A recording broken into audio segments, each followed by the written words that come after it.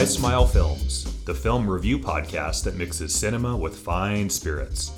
Journey with us as we encounter new, old, and even strange films with the occasional dabble into sports and music. Proceed with caution, as these podcasts will feature spoilers and some mature language. This is Matt. And this is Jesse.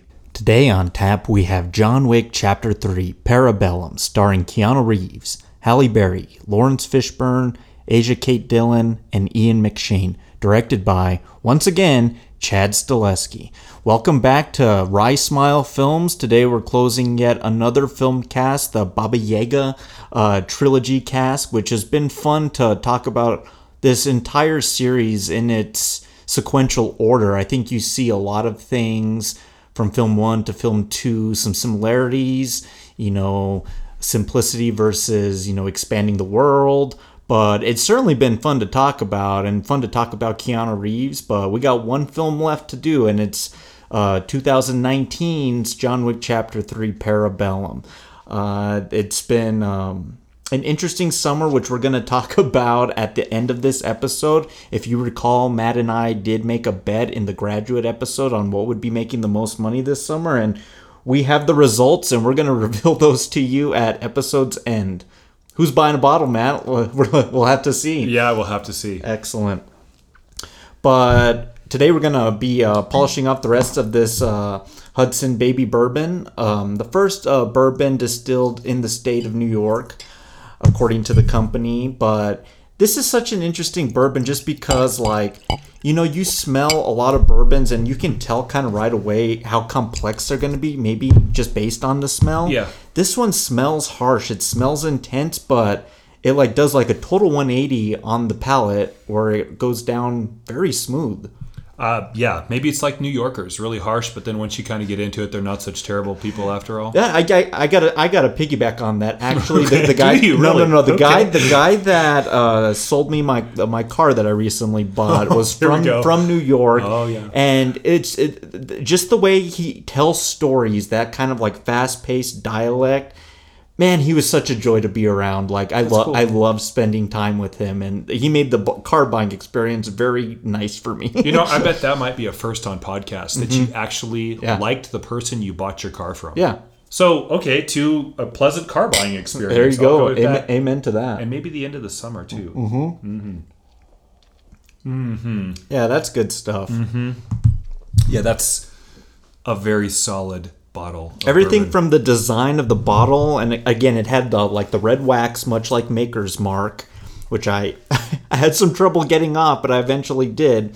It's just such a unique looking bottle in and of itself. Yeah. This is another one kind of in the slate of winning bourbons. Again, we're gonna have to dabble in that cask one of these days, Matt, where we pick a rock gut bourbon and we just tackle 3 just total dog shit films. Maybe Suicide Squad's in that cask, just some slogs to just slog with our drinking. That would be fun, actually. Yeah, it would be. Excellent. So, the last couple weeks, we've been talking about action films, of course, talking about John Wick, the franchise, and we've kind of been taking a trip through the decades, through the 80s, 90s, and now the 2000s, just kind of looking at, what we consider our top 3 favorite action films. And man, it's just been so interesting just because of the genre totally changing in the 80s, and then genre influences in the 90s, kind of grungy and a little punkish. And then kind of doing another change now in the 2000s, a little more hard-hitting and a little more gritty, surrealist realism with some of the action films. Certainly some of the ones on my list. So I think we talked about this off mic.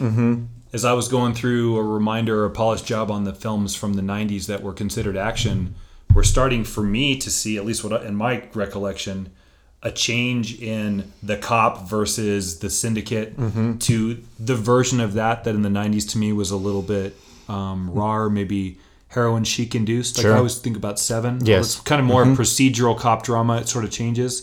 And we get to the 2000s. There's still a few, I think, very notable standbys. But when you start classifying action films, I think the definition of that genre has really expanded now.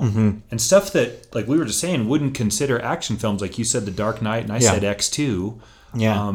where are we actually putting superhero films? Maybe it's because we don't have a genre for them yet. Or it's just a genre in and of itself. Like, to me, an action film's very self-explanatory. Like Die Hard, like I look at that and that's an action film. It's not a drama. It's not an adventure. It's not fantasy. It's not horror. It's action. Well, it falls a little bit out of it, but it makes me wonder about Rocky Balboa. Yeah, I guess you could say that's. I mean, does it just have to have action sequences? Yeah, I would call that just a sports film. It's such a tricky balance. And I think this is what's important to me. Yes, it is a tricky balance, and the point I'm getting to in this is, I think the genre's in a little bit of trouble. Yeah, I would agree. I don't want to say dying out, but it is sort of dying out. And I think we're starting to see a bit more of life being currently breathed back into it. And I mean, The Rock's a huge part of that. Yeah.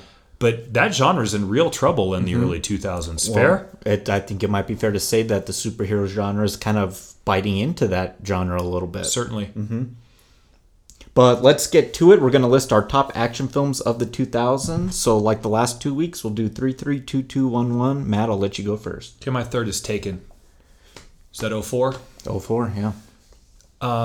It was so sleepy, and no one really thought of Liam Neeson, I think, as this action hero.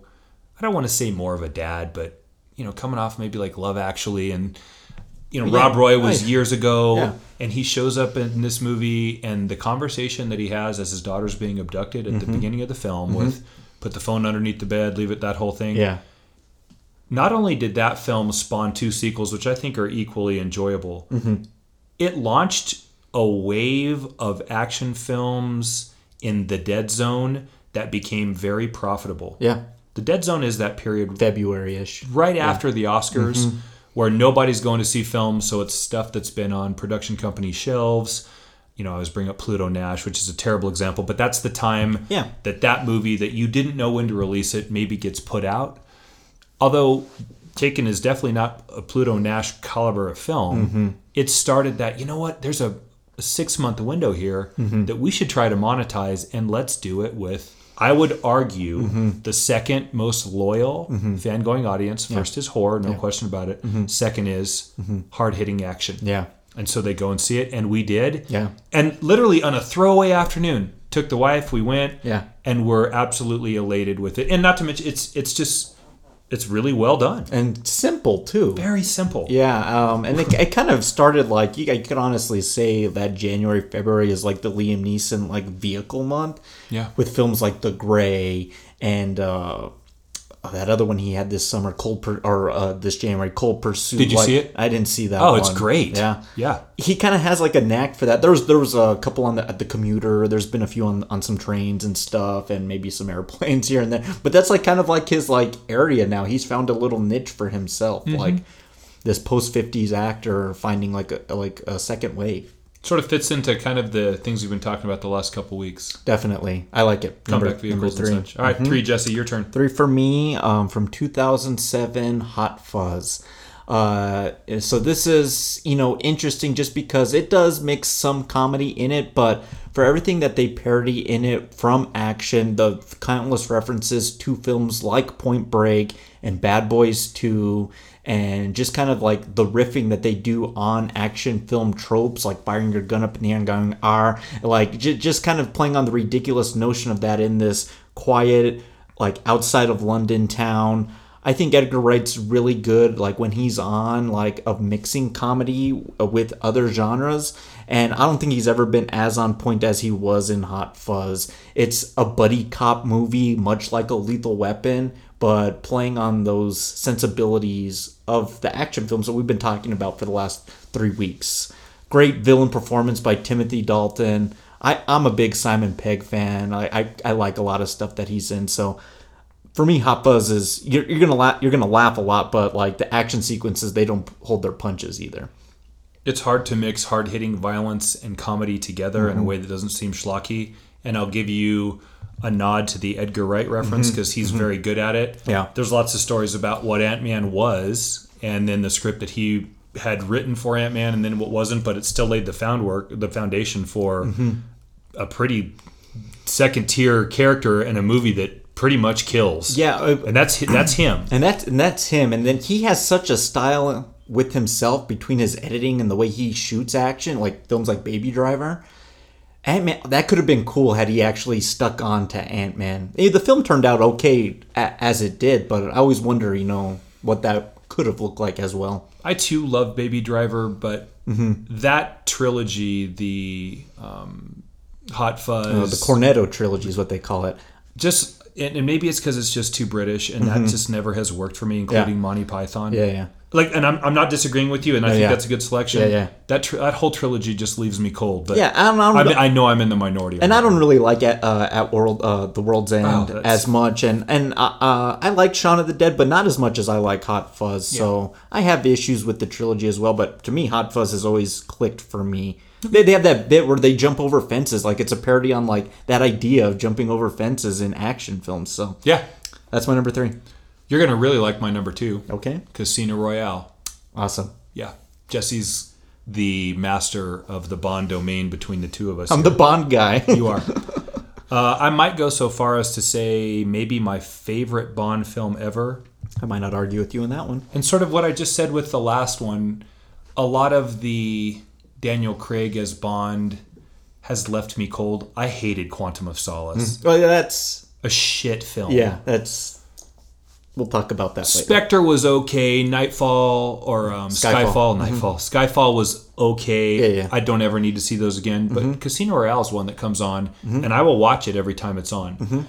There's 3 people that I want to specifically speak about, and this movie has one of them. It's Eva Green as Vesper Lynd. Yeah. Eva Green, Rebecca Ferguson, and the gal from Californication, Natasha McElhone, are 3 women that I really like. We talk about the Bette Davis tier list that's not the standard traditional Hollywood beauty. It's a different type of look.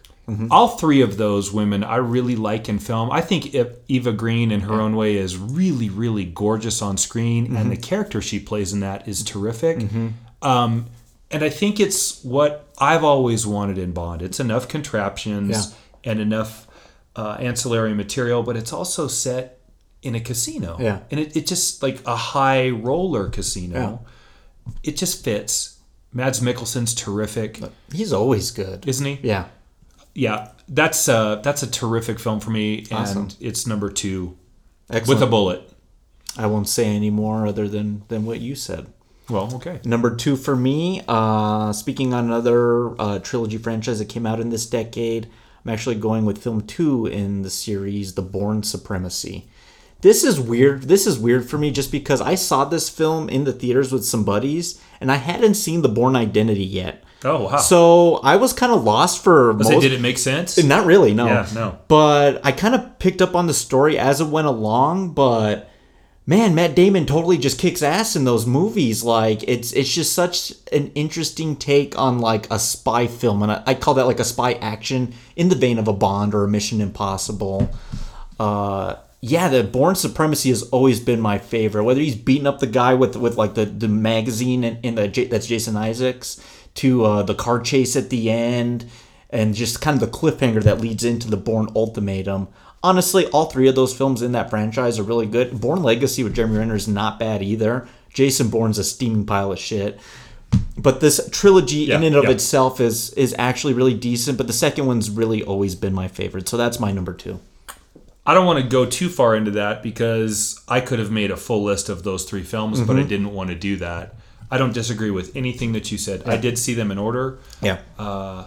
Look, killing someone with a newspaper is so brand new and unique and choreographed so well. And real quick, just kind of the villains and like the villainal elements. Jason Isaacs, Chris Cooper, David Strathairn, like a great cast. I really like the casting in these films. It plays on a man without a country, and there's a sort of 1984 feel to it, and Blackbriar, and like all of these governmental conspiracy.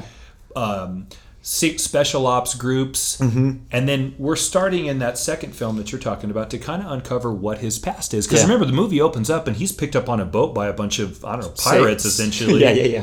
And he doesn't know who the hell he is or where he's from. And man, that's a really nice beginning to the movie or that series. And I think the series does a really good job of progressing that story going forward. Yeah. So what's your number one? Well, I mean, right on cue. It's the Bourne Ultimatum. Yeah, it's I've told you before that in Kill Bill, I really like the scene between Beatrix Kiddo and that little girl. I just think it's a recognition of comeuppance at some point based on revenge. And this movie also has that at the very end. Not to mention all of the other things you just talked about with the action sequences and a very clever plot. And look, I know the criticism is, how many times are you going to show up in a window across the street on the phone? And but I love that. I know it's kind of fun. It either works or it doesn't. You're not in your office because I'm standing in it. And everyone freaks out. Moby comes in. Yeah, Moby right? Extreme Ways comes on. So I like that though. Yeah. I have such appreciation for. I also agree. The first three films are fantastic. The Bourne Legacy is pretty good. The fifth one's garbage. Yeah. And we actually know a lot about the fifth one. We actually have ties to some of the production group on that. Very interesting. Yeah. I think you walked out of that movie, actually. I did walk out of it. Yeah. And my buddy helped make that film. Yeah. Or our buddy. Yeah. It wasn't good. It was not good. Yeah. So Bourne Ultimatum number 1. But honestly, this could be number 3 on this list, and Supremacy could be due. And I didn't I could have done a whole. You could have done the whole list, trilogy. but that's just too easy. No, yeah, I totally agree with you. It's a great series. Maybe a cask one day, like that would be fun. That would be a good idea. Yeah. Number 1 for me. You already mentioned it. The reason I wasn't going to comment on it because it's my number 1, and it's Casino Royale. Yeah. To just kind of take yourself back to 2005, before this film was released, the announcing of Daniel Craig as Bond was laden with the same amount of controversy that followed Ben Affleck and Heath Ledger and now Robert Pattinson as Batman. We're like, that guy can't play Bond. He's blonde. There was all these rumors coming out of the set that he couldn't draw a stick shift, that he wanted to have like a gay sex scene and a thing. It was just all bullshit. And there was this website called CraigIsNotBond.com that like the fans were so pissed off that he was playing Bond. And this is kind of why I have this propensity to Clive Owen too, because a lot of people wanted him to take over from Pierce Brosnan. We get to it. Here it is. Yeah, and I was just like, you know what, wait a minute, just kind of give him a chance. If you haven't seen the film Layer Cake, Matthew Vaughn's Layer Cake with Sienna Miller and Daniel Craig, it's like his audition for Bond. Absolutely. He totally kills it. That opening black and white bit, I think you kind of got, this is a little different. Then you get the Chris Cornell song, and then you get that parkour chase scene in Madagascar. And I think everyone after that scene was totally on board with where this was going. Honestly, Craig plays the character closest to maybe how Fleming wrote it. This being Casino Royale, the first book that Fleming wrote in the series. And it, other than the David Niven film and the episode of TV that they adapted that to, this has never been truly adapted in the Eon Pictures legacy. So that was unique in of itself, and it's this high stakes, poker game, Baccarat in the novel, and Vesper Lynd. It breaks down all the conventions of traditional Bond of gadgets and ridiculousness, and it really makes it more realistic. And a girl that just totally unshields Bond, like. Yeah, he has a couple flings with some women, but he actually meets this one that he's totally okay with settling down, and how that turns out it's tragic, really. Could we make a case that her death at the end of that film is maybe one of the 10 best deaths in our annals of film greatness? Yeah, I could say that. Because he's trying to swim down, and she knows it's going to happen. And this is after she screwed him. Yeah. I don't mean physically, like screwed him over. Yeah, for another man. And it sets up the next 2 films, or 3 films really. Yeah. And again, like that's a whole other story. Yeah. It was just riddled with such promise for me. And but in and itself, it's also just a great watch. There's not a bad scene in that film. After they drug him and he's got to go take the shower upstairs to get back to the table because there's a time thing working. Yeah, so great. And Eva Green is so beautiful in that dress. Yeah, that movie works on so many levels. Yeah, really, it's a great entry for Bond, but 2006, my favorite action film of the 2000s, and after that I was like, I can't wait to see where Craig goes with this character. Quantum's a bit of a misstep, but I really like Skyfall. And Spectre's but I still kind of like Spectre too. Not as much as some of the other ones, but I've liked his tenure as Bond. We'll get one more from him coming up next April, hopefully. But we'll see where that leads us. Question for you. Go ahead. If we put Jason Bourne, Daniel Craig as Bond and Keanu Reeves as John Wick in a ring together. Oh, man. And only one man comes out. Who wins that battle? Oh, man. Jason Bourne and Keanu Reeves or John Wick have like maybe a bit better on the hand-to-hand combat. But man, Craig can totally take a beating, man. They beat his nuts to a pulp with that rope. Yes. So they could probably beat him into submission. He might actually last the longest. So I don't know. I'd like to see that one unfold. I think I'm going to give the nod to Bourne. Yeah. Just by a bit. Wick's really good with the weapon. Yeah. Daniel Craig's certainly roguish and garish. Yeah, and but if you're rugged. in if there's like a desk with like a stapler, like he'll like kill you with it. Jason Bourne will kill you with the stapler. I found a moth. Now you'll die. Exactly. He's very resourceful. Indeed. Awesome. All right. Well, that's a great list. We're off to a great start. So let's get to our final wrap up. Cheers. Cheers. And our review breakdown of John Wick Chapter 3: Parabellum.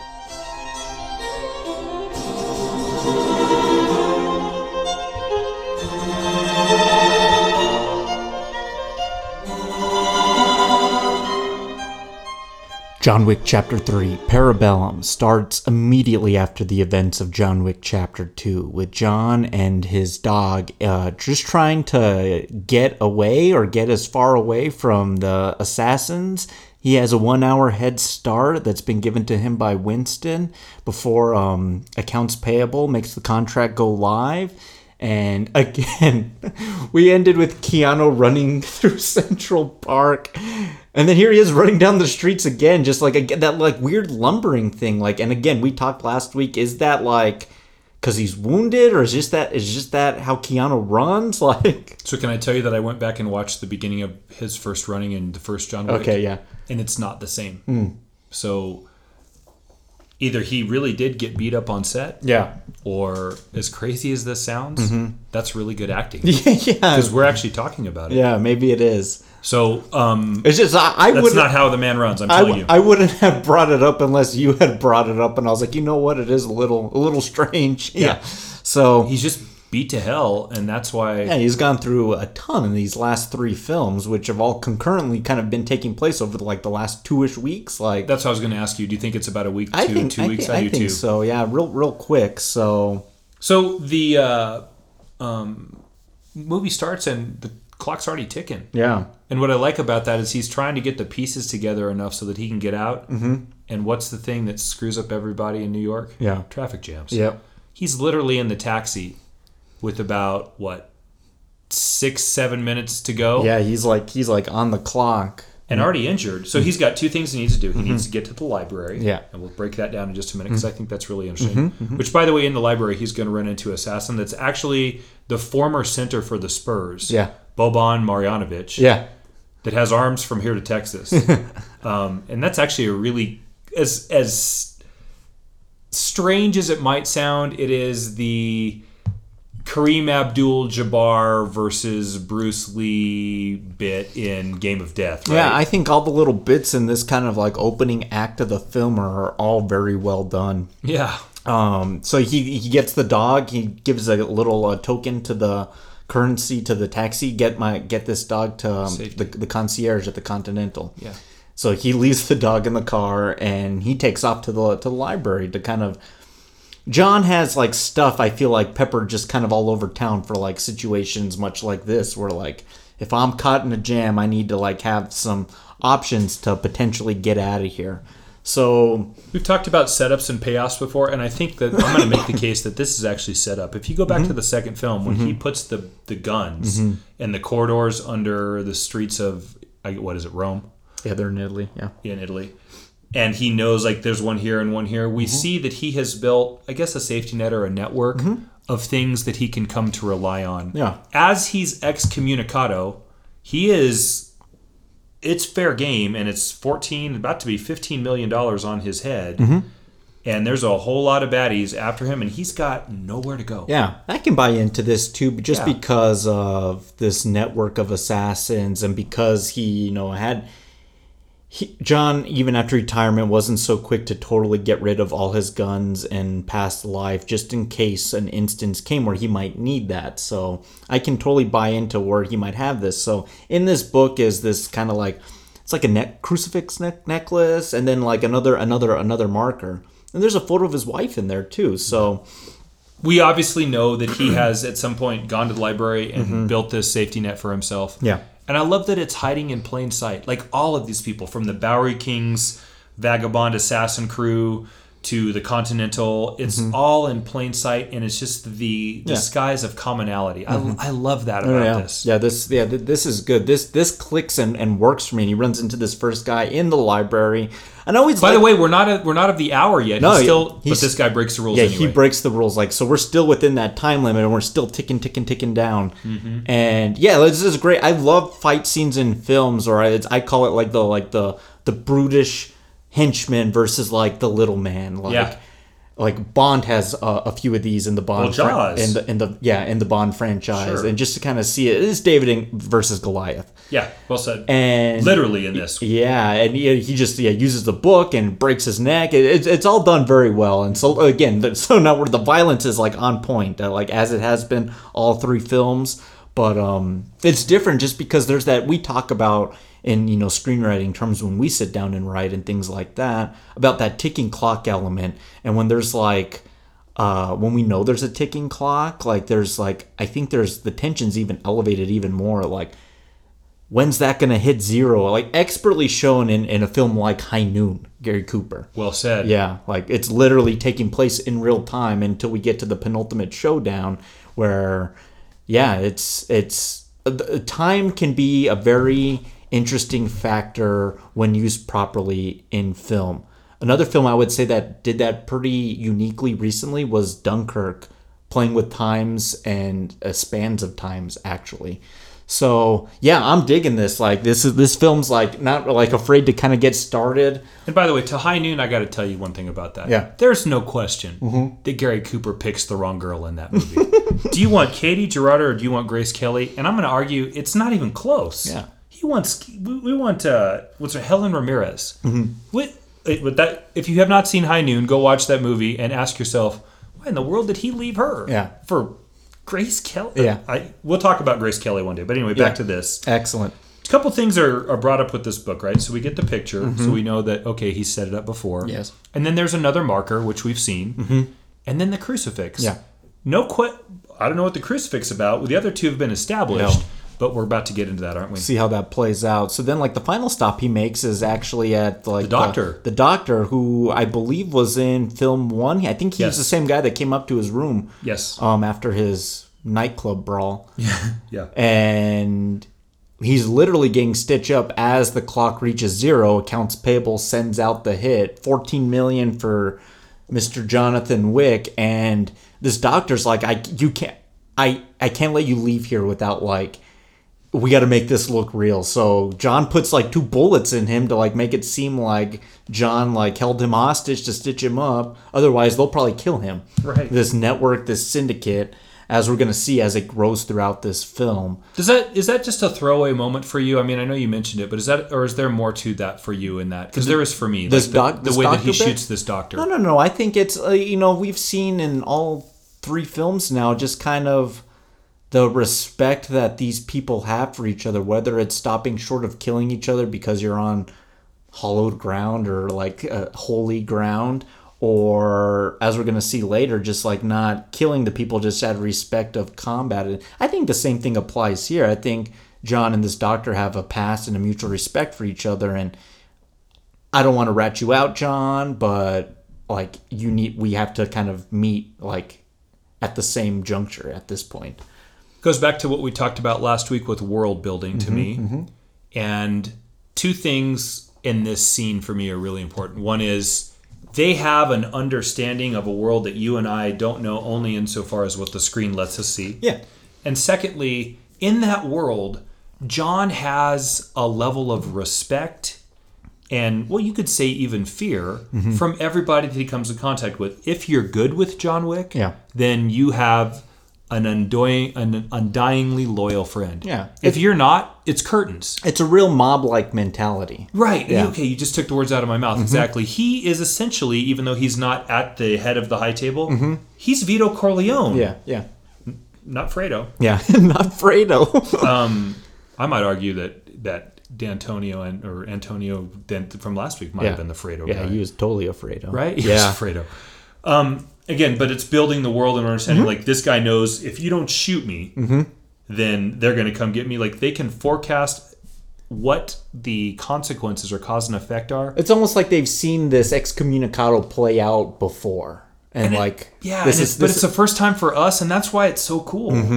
Totally brand new. And I love the pacing of this opening scene. Like, we're literally in the cab to the library, to the doctor, and then immediately to this next bit to like some kind of like apartment, like museum hideout place. I don't care, because hands down, I don't know if we feel the same way, or you might feel a little bit differently. This is my favorite action scene in this entire trilogy.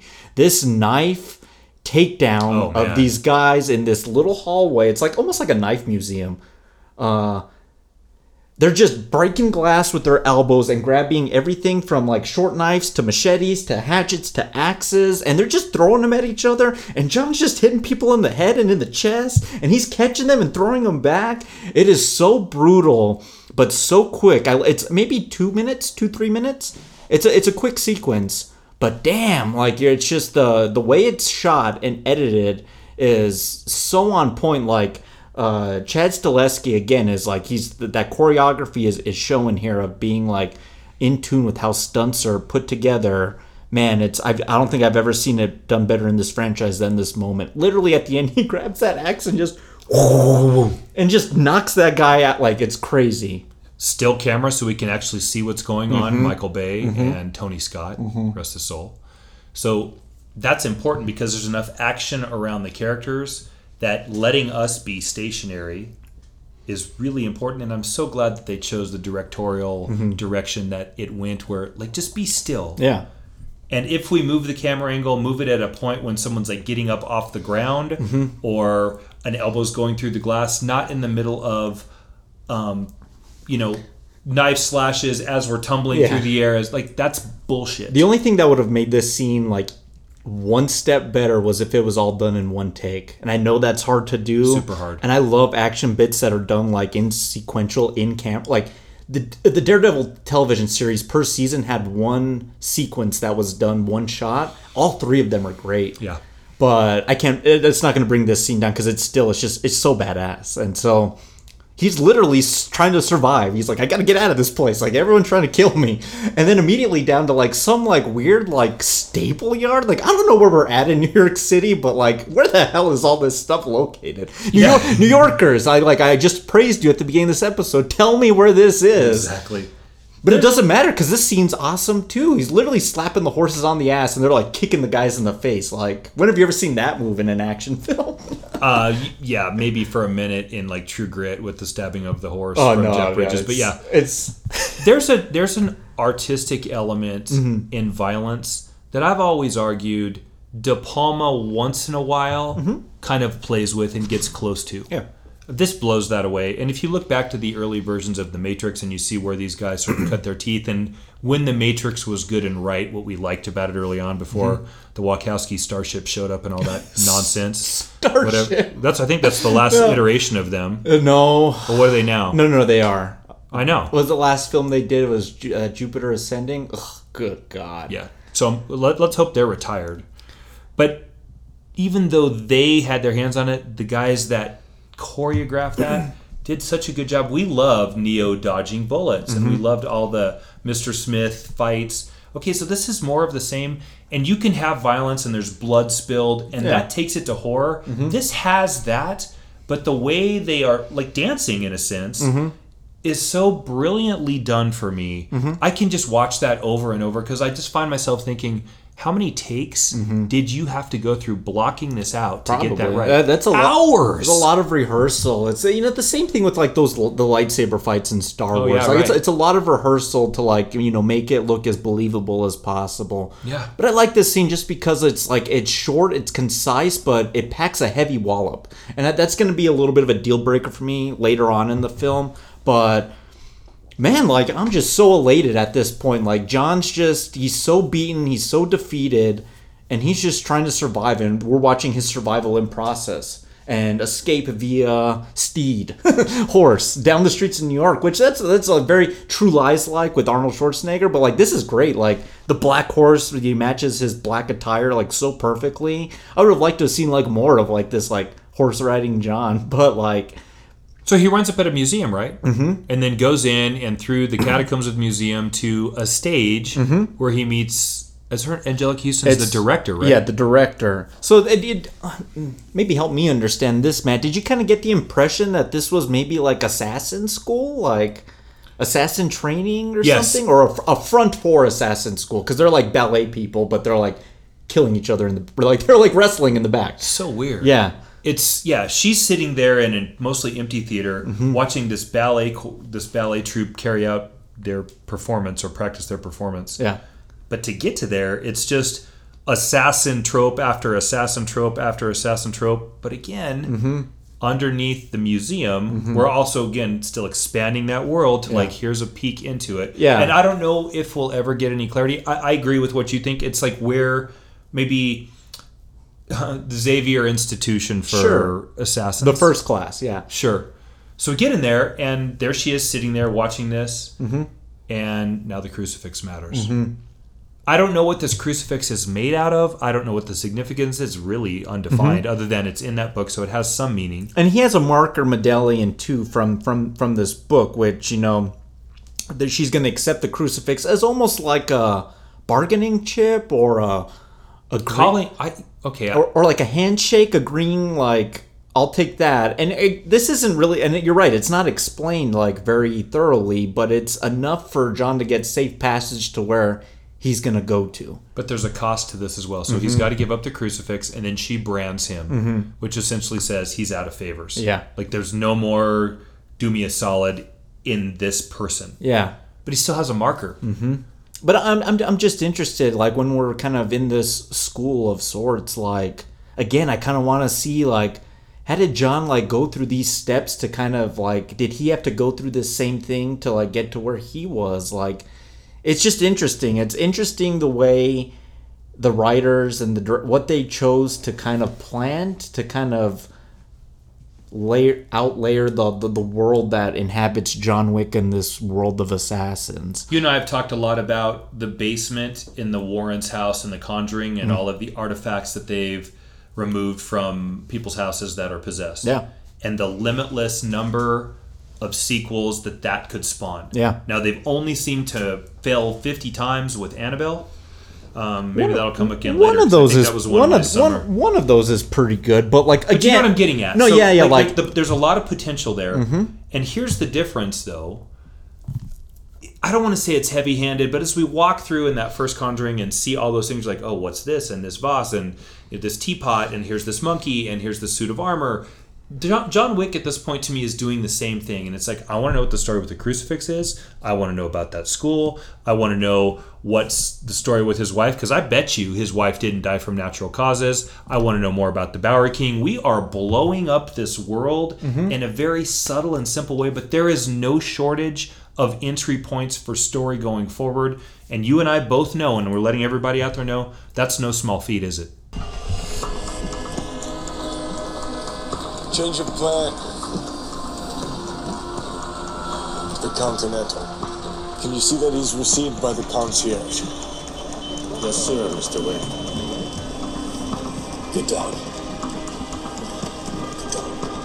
You know, as we sit here and talk about what might be and what could be, we've banged on plenty of prequels in here. And sometimes, as we've said many, many times, what's unseen is better. Yeah. So I'll give you... You know, we can talk about like how Darth Vader became Darth Vader, and I don't think anyone really liked that story. So, as much as I'm saying this would be a good idea, maybe I'm arguing against myself. Thoughts? Yeah, and it just might just be who tackles the material, because so they do a good job, maybe. For every Phantom Menace, there's a Casino Royale or a Batman Begins that well said. I think they tell the untold story pretty well. So that's good. We'll have to kind of see where this franchise goes, but okay, so branded, and now he has safe passage to somewhere to get him the hell out of New York. Yeah, right? This is like the opening 30 minutes of the movie? Yeah. This is my favorite part of the film. Like, I just love the pacing of it. I love John's characterization. I love the beatings he's taking. I love how he's countering that with his expert choreography. I'm like so on board with this,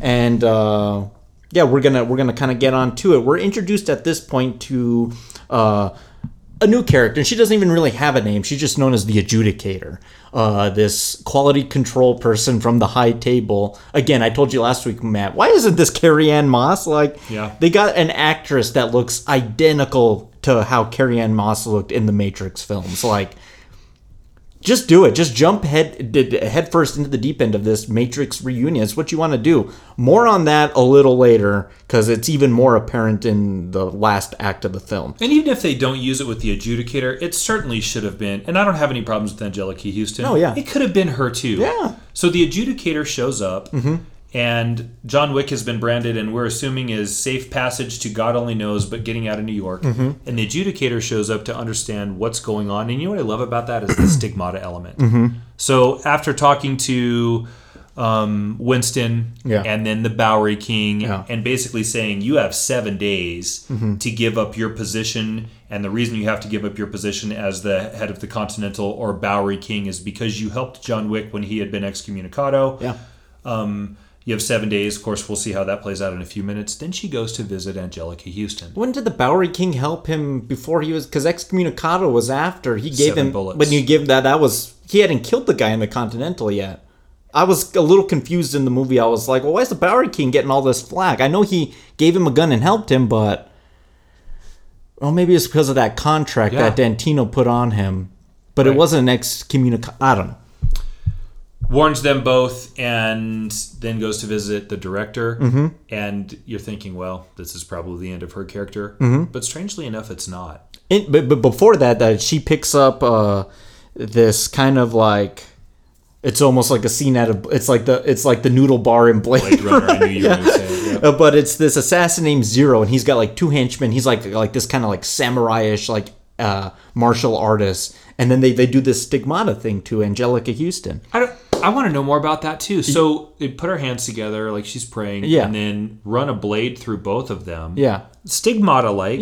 And do you feel like as you're watching this, there is an allegory, a non-secular allegory kind of running through it a little bit? The same way, obviously, Neo becomes Jesus in the Matrix, so I'm not going to be that on the nose with it. No. But like, do you feel it in this? But I feel like this franchise does a lot of things like this, like a lot of like there are like steps in a process. But then we don't. We see it, but then it's never really explained anymore. It's just kind of left hanging out there for our imaginations, or I don't know what. But I'd like to know more about this process. Like, I mean, the high table and the Last Supper, the 7 sacraments and the 7 bullets and the 7 cuts that the Bowery King is going to get, the stigmata. Like, it's very interesting to me. And maybe it's just because my upbringing, but yours is similar. No, yeah. In that, like, it intrigues me. I want to know more, but we don't get any more. Yeah, no.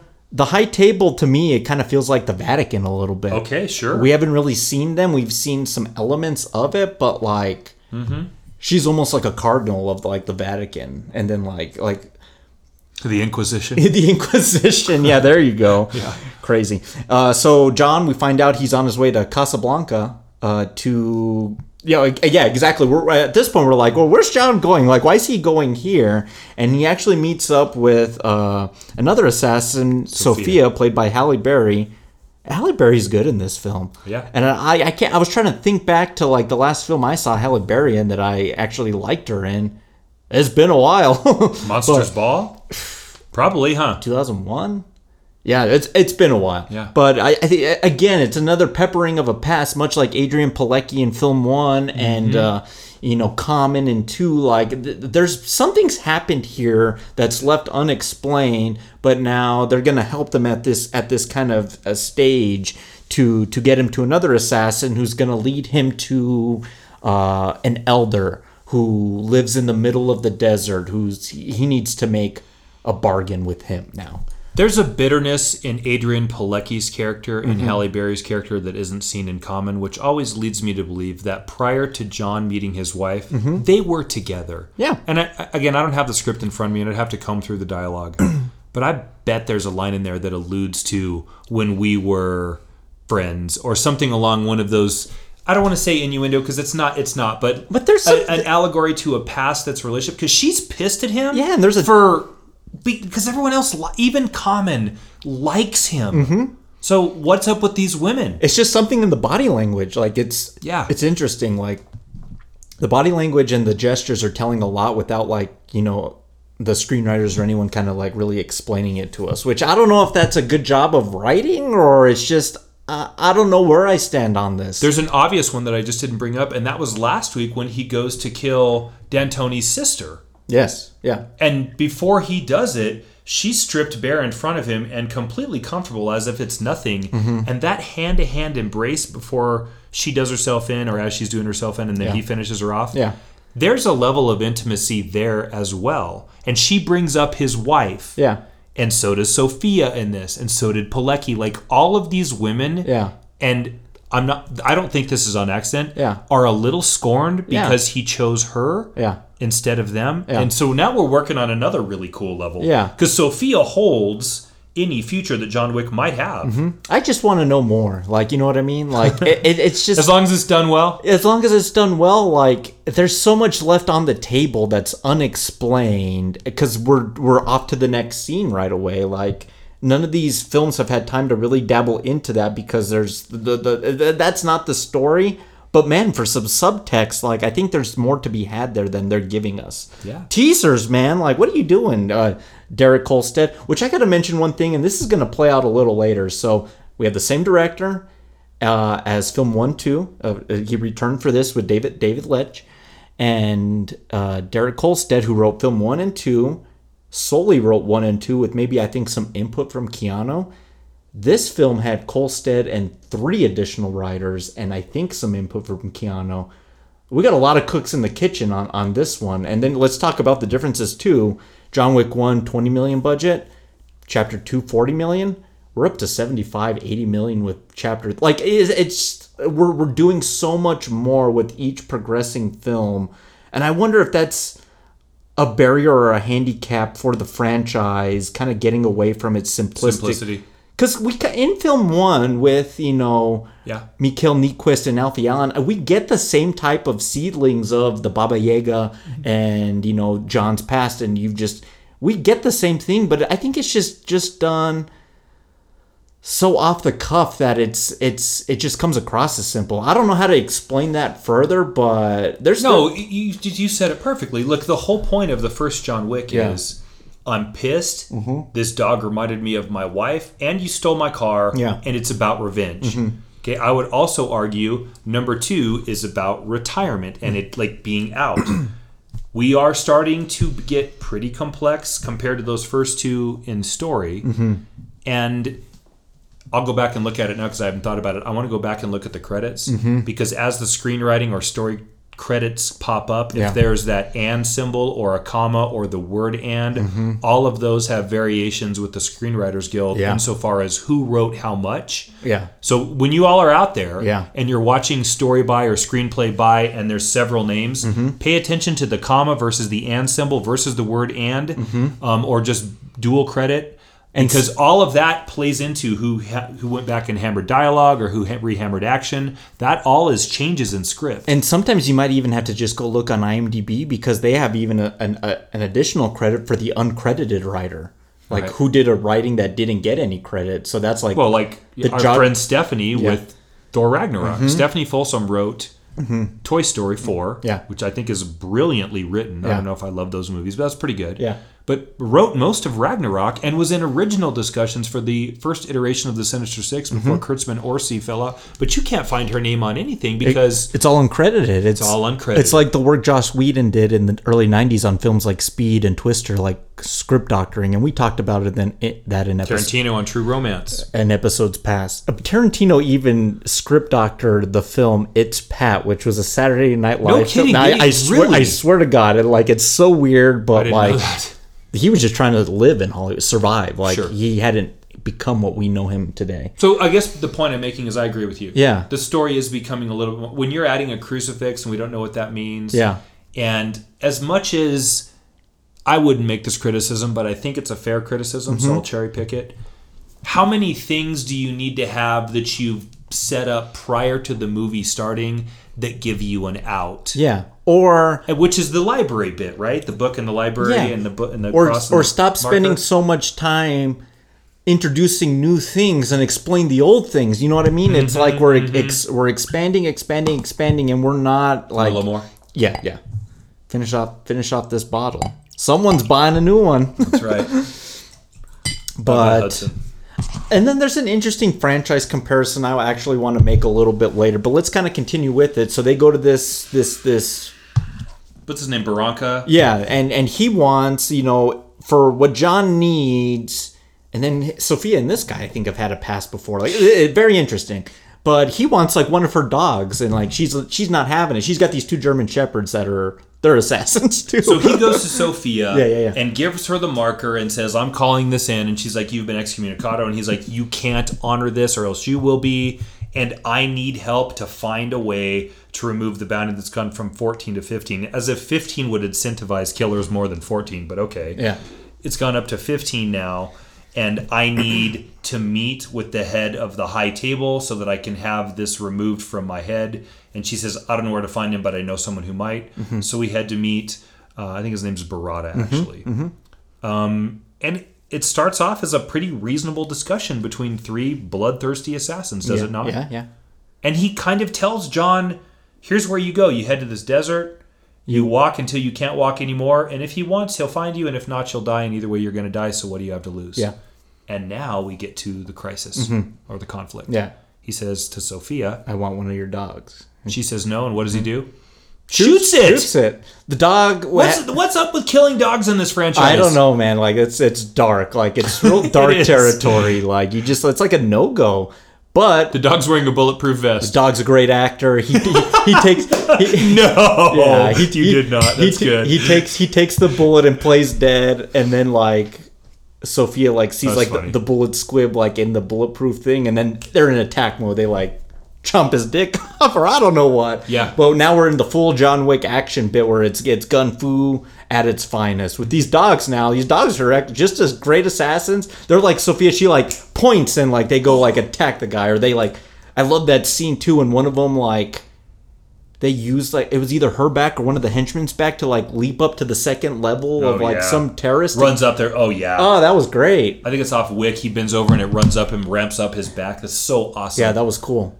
So I dig How creative is that? Yeah. That's such a great... That's an artistic way to do violence, man. I don't think this film's short of creativity. Like I think they're thinking of like, well, we did this in film 1 and film like we gotta like do something different with these action bits a little bit. And I really like Sophia and these dogs and this thing. Like I thought she was gonna kind of be a part of this story for like the rest of it, but no, she just drops them off in the desert and.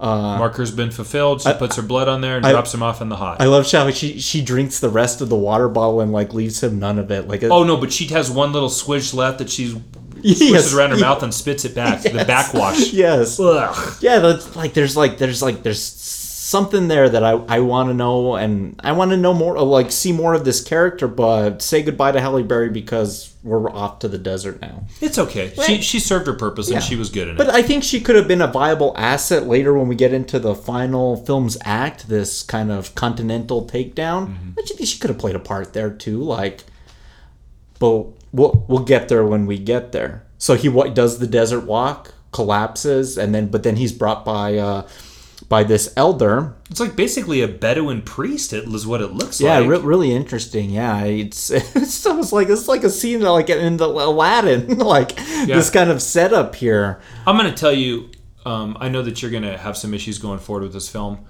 I'm not sure I entirely buy that this Assassin's Guild is run by the head of this high table who exists in the middle of desert under some canopy and adjudicates from that place with no ability to communicate. Like, this troubled me a little bit. Yeah. It wasn't a deal breaker. But why the middle of nowhere? Like, for all the good choices that they make, Angelica Houston at the bottom of this museum and the knife bit that you brought up, like, there's literally nothing there. He should have been on a boat in like the middle of the Mediterranean or something. Like, yeah, all of those other things drive the story forward. Again, for me, what can you do to move the story forward? And this, it actually feels like we're actually touching the brakes and slowing the momentum down. I get if he was peaceful, but then it should be like in the Himalayan mountains, and it should be some Dalai Lama kind of thing. This is just very Batman Begins like. in the fucking middle of the desert Yeah. and 95 on a cool day temperature. There's no way this guy is running the high table from that position. I don't buy this part. Yeah. Doesn't kill the movie for me. Yeah. But I think this is, for me, the first palatable misstep Yeah. in this franchise. I wouldn't want this detail either. Like, they get to be in the cushy, like, Japanese, like, air-conditioned room, and I got to be out here in the middle of the desert. Like, There's so many other places that we could do it. Like you said, on a boat in the Mediterranean. I guess any number of places. And then it's a suspension of disbelief. Like, we've talked about that too. Like, John's already gone through the ringer, like, in this first 45 minutes of this film, and now he's got to walk parched, dehydrated in the middle of this desert. Like, it's a bit of a stretch. Like, especially when the reason that he goes to Casablanca, Morocco, to meet Halle Berry is she's the what do you call it? The overseer of her continental hotel there. So we've already created in these continental hotels that are global. We've seen one in New York, we've seen hers, we've seen the one in Rome. Why isn't there one that's the big one that this guy lords over? I don't know. And because, suspension of disbelief. Do you really think in the middle of this desert with 200 miles of nothingness that he's going to know that John Wick has passed out at latitude and longitude X and Y? There's no way. No, there's no cell service out there. So put him in a hotel that serves the same purpose. Yeah. Or a place that, like you said, the Vatican. Why are we not in the bowels of the Vatican? That'd be cool. Sure. Yeah. Misstep. Okay, go. But he comes with that marker he wants to earn back the memory of the love he once had with his wife. And, the elders are willing to grant him this, but only if he assassinates and kills Winston and then agrees to serve the high table until his death. Like, man, John is just so deep in the weeds in this thing now. Like, So he was all the way out. Now he's not out at all. But I like the imagery. Like, in film 1, it was the dog in the car. Film 2, it was that picture. And now in film 3, it's this wedding ring that he literally has to lop off his finger. Oh, yeah. It wasn't enough to just take it off and just give it to him. He's got to cut the finger off, that symbol of, I don't want to be cheesy, but it's the symbol of love. Like, literally, like the vein of blood that leads to the heart. Like, he's got to lop it off. And in order to, like, literally get a foot back into this to survive. Like, I don't like where it's at, but I like this moment. Like, yeah, and it's consistent because everything has a cost in this movie. Every decision you make has consequence. There is no Bryan Singer, Superman, destroy all of Metropolis, buildings come down with no collateral damage. It isn't the death of faceless... You mean Zack Snyder. Sorry, Zack Snyder. It's not the death of faceless stormtrooper all behind the same mast. There is no fodder. There is an expense to every single decision that Wick and his supporting cast engages in. And as much as I'm banging on the scene, I also like No, this. it's great. It's set in the wrong location, but the scene itself plays well. So John arrives back in New York, and a scene very reminiscent from the last film, like coming back to New York with Common chasing him on the subway. He runs into Zero and like Grand Central Station, and they kind of have this showdown, and John's able to like sidle away with this crowd. That was pretty good. But then we get this cool bit on this motorcycle chase, like with like it's like samurais on motorcycles. That's pretty cool. Like again, we haven't seen it yet. It's refreshing. I wanted a little bit more, but I'm still here. Like I'm still chugging along, and yeah, we just props to Kolstad and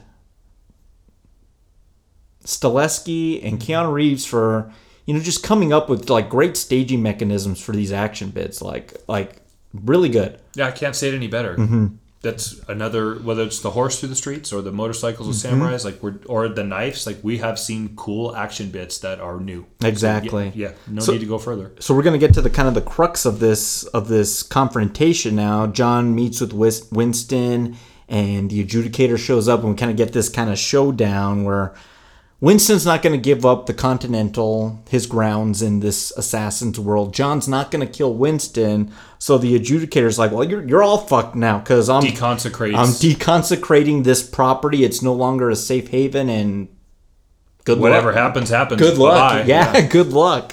So 2 buses show up, right? Yeah, like 2 buses. And okay, so this is interesting. So we mentioned the weeks past how John's just so expert at headshots.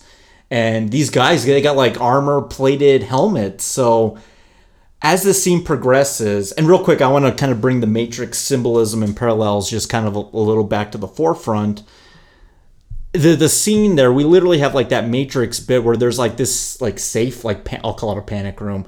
It's like literally a safe bank vault with a room full of guns, and Sharon, Lance Reddick's gonna like help him in this. Mm-hmm. But they have the newest like handguns and rifles and automatic weaponry available. And they take that line from the Matrix. What do you need, John? Guns. Lots of guns. Yeah. So riffing the Matrix again. But then also, so imagine, so the end sequence of the Matrix starts with that lobby gunfight between Neo and Trinity with these guys in armor SWAT team attire. Now we're in the lobby of the hotel with these guys in armor SWAT team attire, and the Matrix like color scheme was like greenish hues. Literally, the neon lighting is green. Like the what they're trying to do here is just I know what they're doing here, and I don't know how I feel. I don't know if I dislike that or if I think that's just like a nice clever nod, but like, this film compared to the others feels like they're really trying to like make those parallels to where the guys that made the Matrix, and I don't feel like they need to do that really. I mean, they've staken their claim in the last 2 films of doing like these catacomb scenes, and I haven't seen these same parallels in the other 2 films. I don't know why they're jumping out to me now. Yeah, so I don't know if that's a criticism like you're saying or not. It's fair. Mm-hmm. The thing that I think is interesting about this is it's another, as you'd say, gun fu scene, mm-hmm. but it's changed. Yeah. So now it's, you can't kill them from distance. He has to get right up on them and literally put the nozzle of the gun against their body, mm-hmm. so that it can pierce this armor. Like behind the neck, like where like the skin showing, like everything else is covered, but like that part. So he's got like pull the helmet and shoot. The odds are really stacked against him. And again, we're seeing what a master at the craft John is, because mm-hmm. he's able to do that. I think he wipes them all out except for 2. Mm-hmm.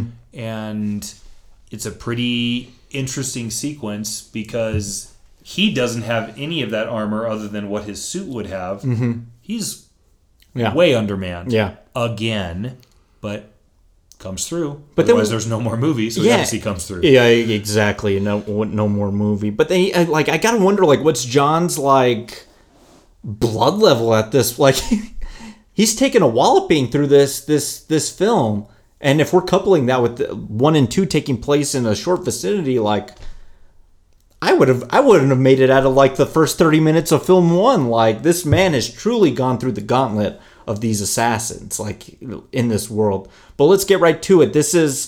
I'll probably just say this is your favorite part of the film. It is. But I'll let you explain it. So Winston and Sharon are basically using John for their livelihoods because everybody's in play now, and we get to the showdown between the samurai guy that Nero hired. What's his name? Zero. And his cronies in a very Enter the Dragon-like sequence. Mm-hmm.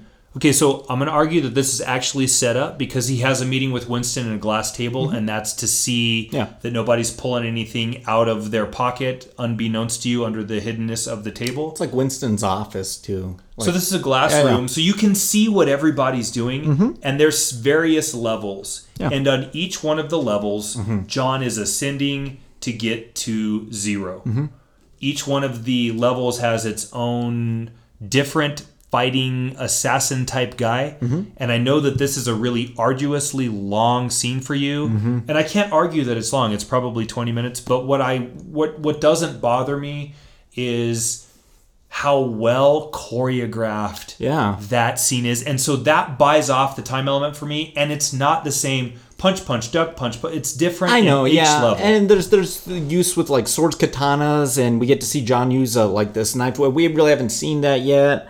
I won't argue with that I think it's like it's like a beautiful dance. It's so well choreographed, and I can't imagine the time that went into just blocking those sequences, that's hard too. So you and I are flipping roles here, because usually the production guy and the nod to production, and I'm usually the why is the story and we're in different roles right now. Like, I can appreciate Yes, this is funny. the level of the production that went into this and how difficult this was to do. Yeah. I'm not kidding you, Jesse. Yeah. I can watch that over and over and over and not get sick of it. I just think it's really, really well done. And I find myself thinking the punishment that this man is taking, not only as a character, but in the shooting, because he's doing Keanu Reeves is 50 plus. Yeah. And as a guy that's in that neck of the woods, I can tell you, holy crap. Yeah.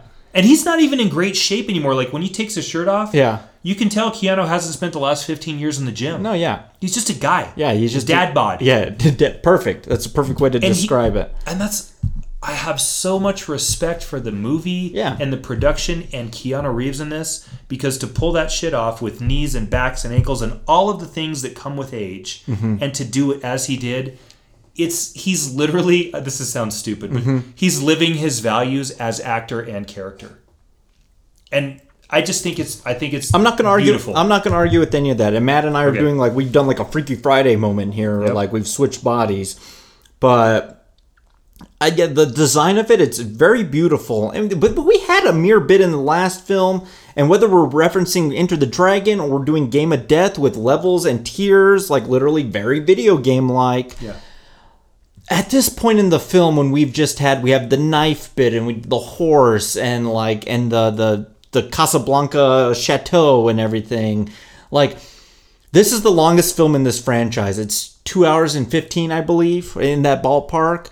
It's the longevity and the stretching out of these action bits is starting to wane on me a bit, and maybe that's just because the effect of how brilliant I've seen them played out in there is I've seen this done before, and I'm just waiting for John to eventually best these men, which, again, you just said it earlier, if John dies, there's no movie. So I guess the suspense of that is kind of killed for me, because I know he's going to end these guys. I'm just waiting for when. I would have rather have had just one of these sequences on that level with it was the glass armors or whatever, with zero, versus having to go through 3 levels and 25 minutes of this. It's a little exhausting for me, and I'm not a guy that shies away from violence and action bits. I'm the other biggest Bruce Lee fan you'll ever find. I love this kind of stuff, but where there's less, there's more. And I think when this franchise has been on point is when they've been a little more contained. This is a little more self-indulgent on an action choreographed bit. We did all about self-indulgence with Tarantino. It just feels different for me, if that makes any sense. Yeah, it makes perfect sense. Let me ask you a question. Do you ever feel like in the Bruce Lee viewing experience that you've had that it gets sometimes to be a little tedious? A little bit. Game of Death is a little tedious. It's as is Enter the Dragon, right, and some is Jackie Chan's fare. I can totally respect the craft of martial arts. Yes. And it's almost like that's a sport, and less of film, a film sequence. There's only so many times we can watch elbow impact on sternum, backhand, right hand to nose to follow as you it gets played out. There's such a difference between sequences like this in this film and the tournament in The Karate Kid, because of the way it's paced out so quick, right? Yeah, and I think the story's still we're getting towards something. We're getting to something in this one, but I don't know, just the pacing's it's so different. So for everything that Enter the Dragon is with the mirror sequence at the end, and I liked that. Mm-hmm. I'm going to say that I like that scene. Yeah. I can't see that as this landmark moment in cinema. Yeah. Because after about 4 minutes, preceded by an entire film of not in mirrors, but the same thing. Yeah. It's exhaustive. Yeah. I'm not going to argue with you that this is exhaustive. Yeah. What buys that off for me is that each level is done with a different weapon, and the choreography then suits that weapon, and watching them parse, dodge, duck, parry as seamlessly as they do makes it infinitely rewatchable. I just wish it was done quicker. Each one's 7.5 to 8 minutes, and if you've never stopwatched film scenes in movie, that's 7.5 to 8 minutes is a long time in a movie. Like 4 minutes in a scene is a long time. So I just wish this scene was a little more condensed, cut down, and I think I would buy it a little bit more. So eventually, so he ascends all the levels, beats the bad guys, and we get to the inevitable showdown with Zero. Yeah. Ultimately to defeat Zero. Now, we'll remind you earlier, this is a little bit different because Zero almost bested him earlier in the film, and had John not reached his hand out and put it on the steps of the Continental, I think Zero had him earlier. Much like Common and Wick in the second film. Okay, so yeah. He bests Zero, and then we are to what we think is the end of the film, and we get the adjudicator meeting with Winston. On the patio rooftop of the Continental. And we're assuming at this, by the way, she's already cut the Bowery King to ribbons, Lawrence Fishburne. Yeah. And we see him a little bit later and what the results of that are, but I thought he was dead. Me too. Yeah. And I think that's the idea. Okay. 7 cuts for 7 bullets that he gave John Wick, and they cut him to ribbons. So now it's, Winston's turn. And what Winston does is he pretty smartly and deftly buys off the adjudicator. A parlay is what they call it. Okay, yeah. Call it a parlay. That what he was showing was a show of power. What this was a strength of power, a show of power, a show of strength.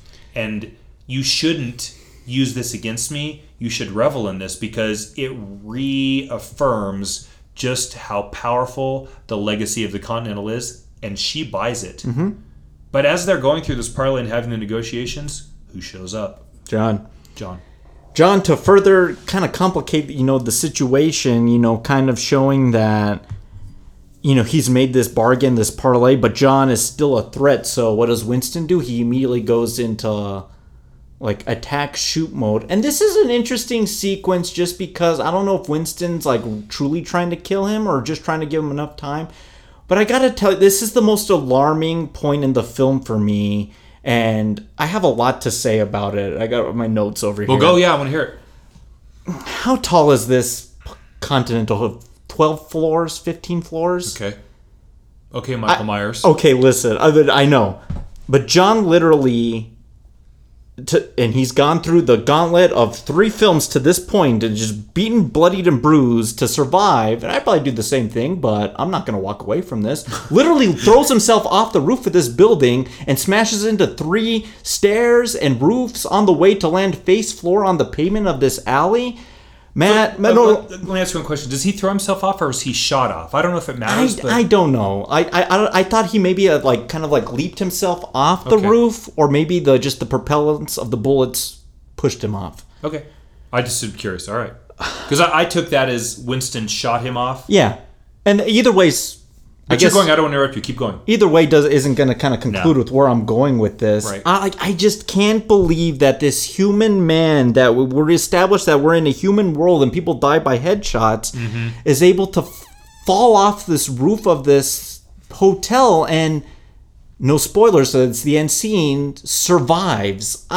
Man, I had a real hard problem with this sequence. And I don't want to call it yet the jumping of the shark moment. For everyone that doesn't know, the Happy Days Fonzie literally jumping with jet ski over a shark, where that show just died after that. Which is where you take a left turn and it's so completely unsurmisable with what the script and story is set up. Yes, okay, all right. And I know what this is. I know how Hollywood works. Hollywood's a machine of money. And this Lionsgate studio and Kolstad and Stileski and maybe Keanu Reeves know that they have a winner here. Look, Matt, this film is the highest grossing in the entire franchise, $170 million. For an R-rated film, that's amazing. That's domestically. Yeah. It's 300 some worldwide. What'd you say, 170? That's good. Yeah, that's great. That's really good. You have so much of a good thing here with what you've tapped into that you will go to any lengths to prolong and extend this franchise. I'm going to call this the Jason Voorhees effect. To the point where they killed off Jason in part 4, calling it the final chapter. And he was so popular of a character in the 80s that they had to find a way to bring him back to the point where he was a zombie, going to Manhattan, going to space, where it just gets ridiculous. I'm not saying John Wick's going to space or going to become The Walking Dead, but it's the same thing. This film has had the respect to treat life with realism through films 1, 2, and 3, and I think this is a jumping off point for me. This should have taken place in the lobby of the Continental, and John leaps out the first floor window. I can't buy that a man is going to leap off floor 15 and survive. You will find no argument from me on the 15th floor versus the first floor bit. And I think the reasoning behind it, I don't even know if it's just like it's trying to prolong the front. It has to be like this. I could even give you the third floor because that's enough time for them to go down the steps to try to find him not there. Mm-hmm. Yeah, Jesse, I don't disagree with any of that. I guess, yeah, you're right. I know we want more. I know we want more of this. I know we want to see the finale with the... Well, let me explain the end, and I'll wrap up my hypothesis. Yeah, that's good. They go down to the lobby. They're cleaning up so they can reopen the Continental. They find that John's body's missing in the alleyway, and they say he's still out there, but he's been picked up by this homeless man, part of one of the Bowery's partners, the Pigeon Man. And they take him to Lawrence Fishburne, who's kind of like in some like abandoned subway area, saying like, and that's where we see the aftermath. He's all scarred up and torn up, and he says, "I'm pissed off, John. Are you pissed off? Like, yeah. I'm angry with the high table." And John like raises up like whatever compound fracture pinky he has, missing his ring finger. Yeah, and says, and then he says, "Yeah," and the film ends. I better see John Wick Chapter 4, and he better be in a body cast because I just March 21st, 2021. Yeah, I know. Release date. With the box office take like that, with the great critical response of it, we're getting it. I don't know why that was the decision. There's been some crazy things in 2019 on film, whether that be Serenity and crazy explained time travel and Endgame, which the more I think about that, Matt, I send you a picture this week. Yes, what the fuck, man? You did. Like, yeah. But whatever. Listen to that episode. I mean, I correct myself. I said March 21. It's May 21 of 2021 is John Wick 4. Mm-hmm. Look, we've both made the case that there's lots of places of divergence where the next fourth story could start. Obviously, it has to be the high table. I think him taking on the high table is reasonable. Yeah. That could have been done reasonably in a lot of different ways, other than this Michael Myers out the window, peek over the edge, Donald Pleasance, he's not there. Like it's so Halloween. I'm glad you said that too. It is. I don't disagree with you. Yeah. Here's what I would say, and I'm not trying to make you think differently or change your opinion on this. Yeah. I think it's you're right.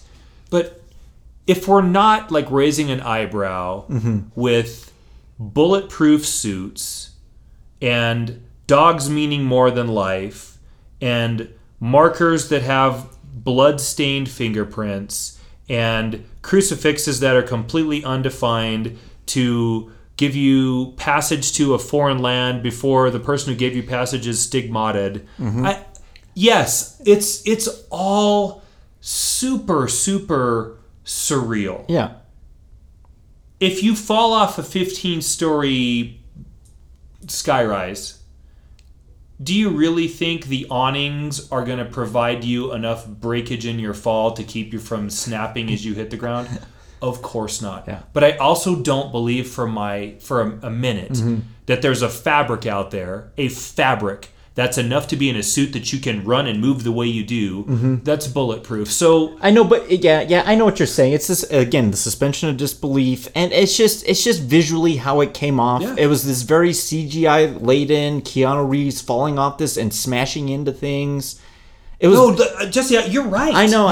You are 100% right. But for me, and the difference in this is I allowed, and I think I'm a bigger baby about this than you are most of the time. Yeah. I allowed. You didn't have to think about that for a minute, did you? Yeah. I allowed myself that suspension of disbelief about 15 minutes into the first one because it is so absurdly preposterous, but that's okay if it didn't work. Yeah. It didn't work. I know. I just wish. Here's what I want. That was a really fixable choice that they chose to make. Yeah. Why 15 floors? Make it 4. Yeah, I wouldn't be going on if that was the thing. Here's what I want this franchise to not do, and then we'll get into our ratings. Okay. I don't want this franchise to overstay its welcome. That's a term I best use for television, for TV shows. The final season of Breaking Bad. Or The X-Files. I think Breaking Bad got out at the right time, but like shows that go on for The Walking Dead. The Walking Dead. 9, 10, 11 seasons. That fucking series is a zombie at this point. You need to know when to go out on your high note. Yep. And this is bad in horror too, and maybe we're going to talk about this in the coming months. But it's this perplexity to want to prolong the franchise, and Hollywood's all built around the franchise. We know that.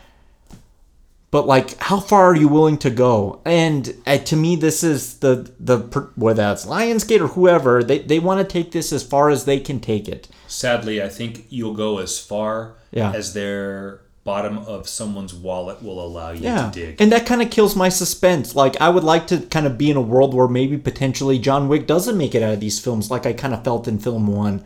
But now with a moment like that, I know he's going to come back for the next entry. It kills it a little bit for me. Let's get to it, Matt. So our rating scale, rock gut, well, call, single barrel, top shelf. I'll go first since I'm kind of going on this little tirade here. I don't even want to call it a tirade because I do like... That's a very fair criticism. You're right. I do like this film. And for this franchise, in a nutshell, kind of just in retrospect, this is a solid trilogy. Like, this is really good. I really dig the first act of this film. It slogs a little bit in the middle. I like some of the action in the thing, and then, like, the end is a little troublesome for me. But, like, for what it is, I still prefer the simplicity of John Wick Chapter 1.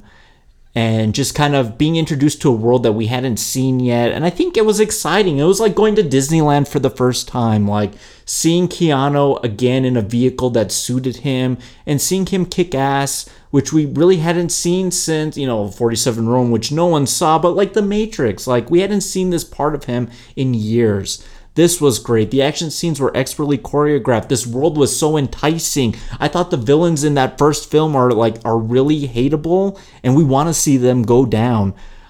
As the series has gone on, I think the ambition has increased, as it should, but I think it's gotten a little outside the boundaries of a cohesive unit that the first film had. So I think I gave Chapter 2 like a call plus, single barrel minus. This is... Parabellum's a call plus-ish. It's in the same vein for me. Oh, I thought you were going to do way worse than that. No. That's still a really solid entry. Yeah, no, it's as you said a couple weeks ago, this is the best like call plus film I could ever see. For a slate of summer 2019, which we're about to get into, I was ready for Well or something. No, I can't. It's not that bad. Okay. It's just its decision-making element is called into question by myself. Fair. I think it's kind of on par with Chapter 2. I think 1 is still the benchmark. And I think it's just because that's just such a welcome viewing experience. But again, I'm not going to fault the trilogy. It's a fun trilogy vehicle. I've loved talking about it in this cask. But I can't put films 2 and 3 in the same vein as like a Die Hard and a Speed and Lethal Weapon. They're in a lower tier, but they're still expertly made. I'll leave it at that. I think that's a very magnanimous ranking that you gave it. Save the Bedouin priest that is the patriarch of the high table that is nonsensical to me. I see where you're coming from. I don't share the same, I don't want to say contempt, but issues that you might have with the final act of this film.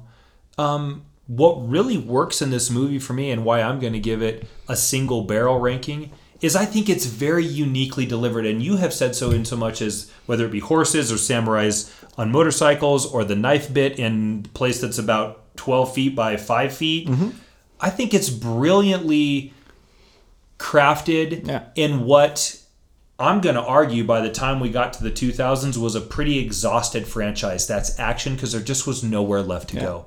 And this has relaunched it with an actor that was also nowhere left to go. Yeah, he needed some relaunching. And I just think even though there are some tropes that are clearly ripped off from other films, whether it be Game of Death or Enter the Dragon or the previous John Wick installments. You have to pay homage to what came before. They set the foundation for how this all works. There's very little in film that pauses or gives me pause and makes me question what might be. I can usually see it coming about hours before it comes. Because we've done so much film. Yeah. But with John Wick and the evidence in this is the questions that we've brought up around the probably, I think, 55-minute mark. Is the different places this can go.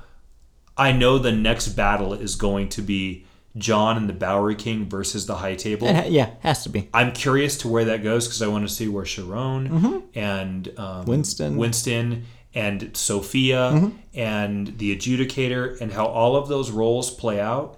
I'm just intrigued. Yeah. And sadly, you're right. It's going to burn itself out. Yeah. But it's going to keep burning until the candle's green. Yeah. But eventually there will be no more candle, and you and I will leave this franchise. Yeah. Ultimately, really upset that that's how it finished. Yeah. But what? I'm going to ask you a question. Yeah. Until we get there, what series has left you satisfied when it finished? Not The Sopranos. No. Are we talking about TV or film? Because I'll give you two. Yeah. I'll give you 6 Feet Under. Okay. And oh wow, that's the one that I can think of right now. I could make an argument for Breaking. I know you come at a different place with that one, but like I felt like that 5 to 6 seasons with that. That was the proper run, and those are shorter seasons. Like it didn't go on for a decade. You know what I mean? Yes, I do. So yeah, just be careful with how far you progress. Like no, they'll burn it out. It's gonna they'll blow it up. But it will happen. Yeah, I would just rather go out as like the comedian that tells like his high joke and then literally drops the mic and leaves the stage. Like I think your legacy's left a little more intact. Okay, good. You do realize that I'm management now, right?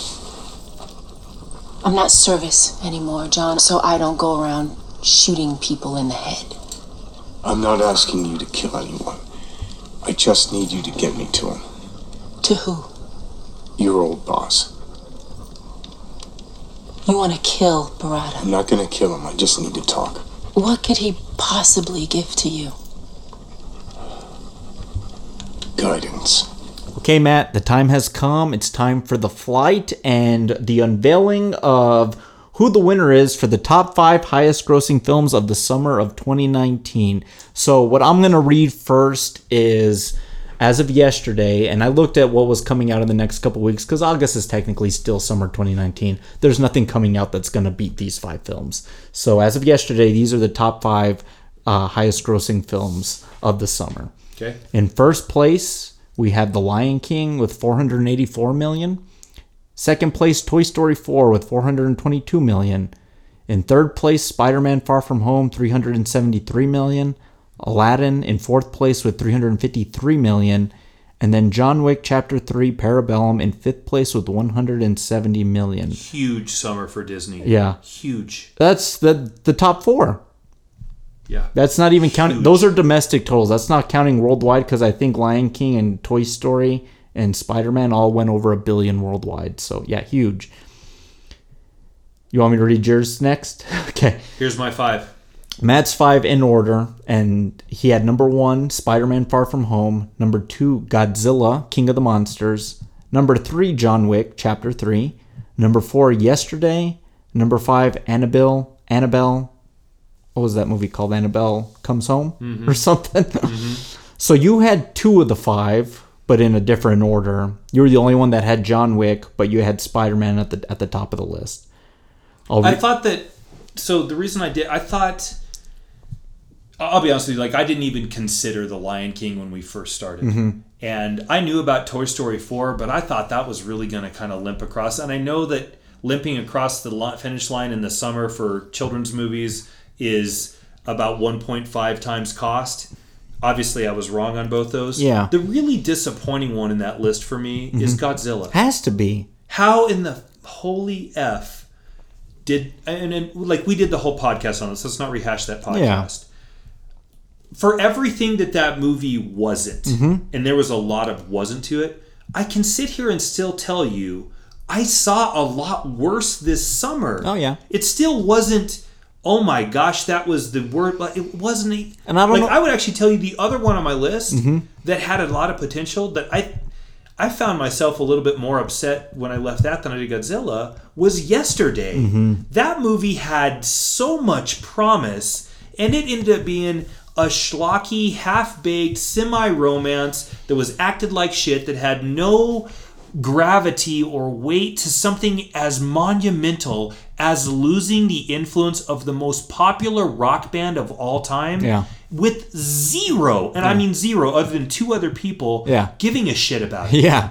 And how that story ended up on screen the way that he did. Listen to me, I'm getting wound up here. Yeah. Because that movie, I walked out of that film and I was like, fuck that movie. But also, too, why was that a June release? That's like a November film. Yeah. Like, that's a weird release date for that movie. Yeah.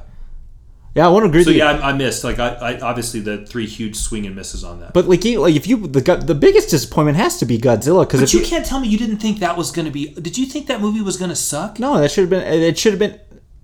There was parts I liked about it, but like it missed the mark for me a little bit. Oh no, but like when it came out, were you like, oh yeah, that's gotta kill? Yeah, it had to. There's 3 monsters in it. Yeah. If you put it up against 2014's Bryan Cranston Godzilla, which made a little over $200 million domestically, to this one that barely limped over $100 million domestically. Holy crap! How's that not a disappointment? It's a huge disappointment. I think they pushed Kong versus Godzilla back like 6 or 7 months, probably because of that. I don't think that's ever going to see the light of day. No, they have to, because they filmed most of it. It'll see the light of day, but like I think there's a lot of trepidation to be had with that one. Well, the P&A to promote that, it might just go straight to like streaming or like, no, I'm not kidding. Yeah.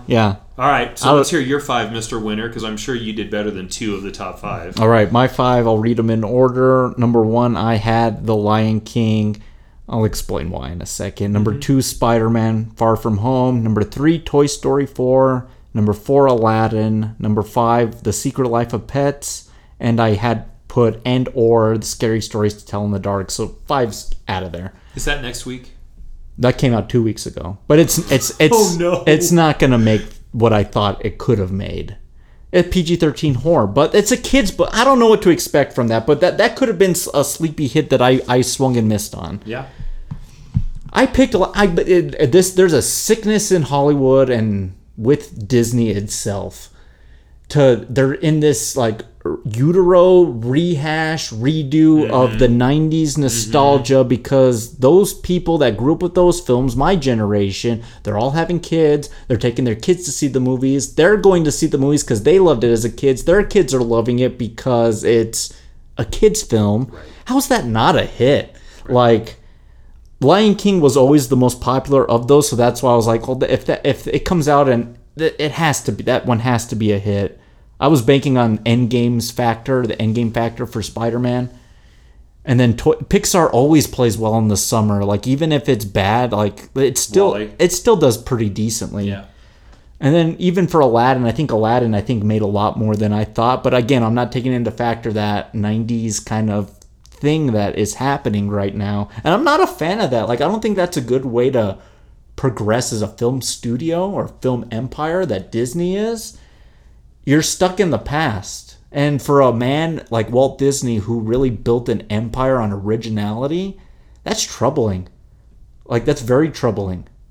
They got Mulan coming out next March. Well, I was going to ask you, when's Hercules coming? That's got to be in the pipe. I know they're doing a Cruella de Vil film. Like, they're in an odd place right now, and they need to be careful too, because there's no original fare in there at all.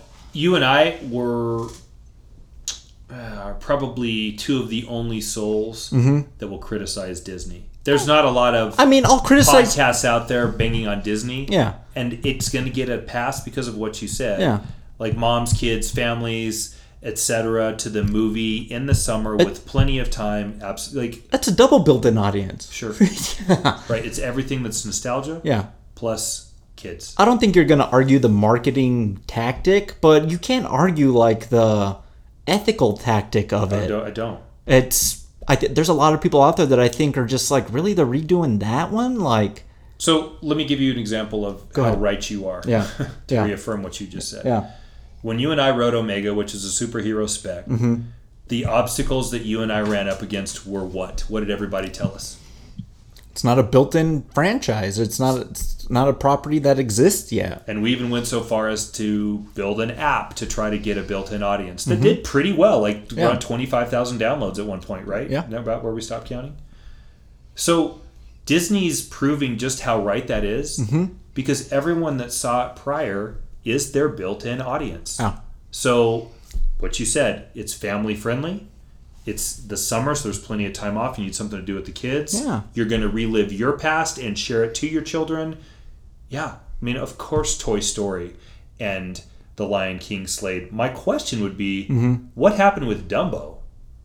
March release. Yeah, exactly, right? Because Tim Burton's seen better days. Like, because the Jungle Book, which is one that I actually really, and I saw both of those Disney films as well. yeah.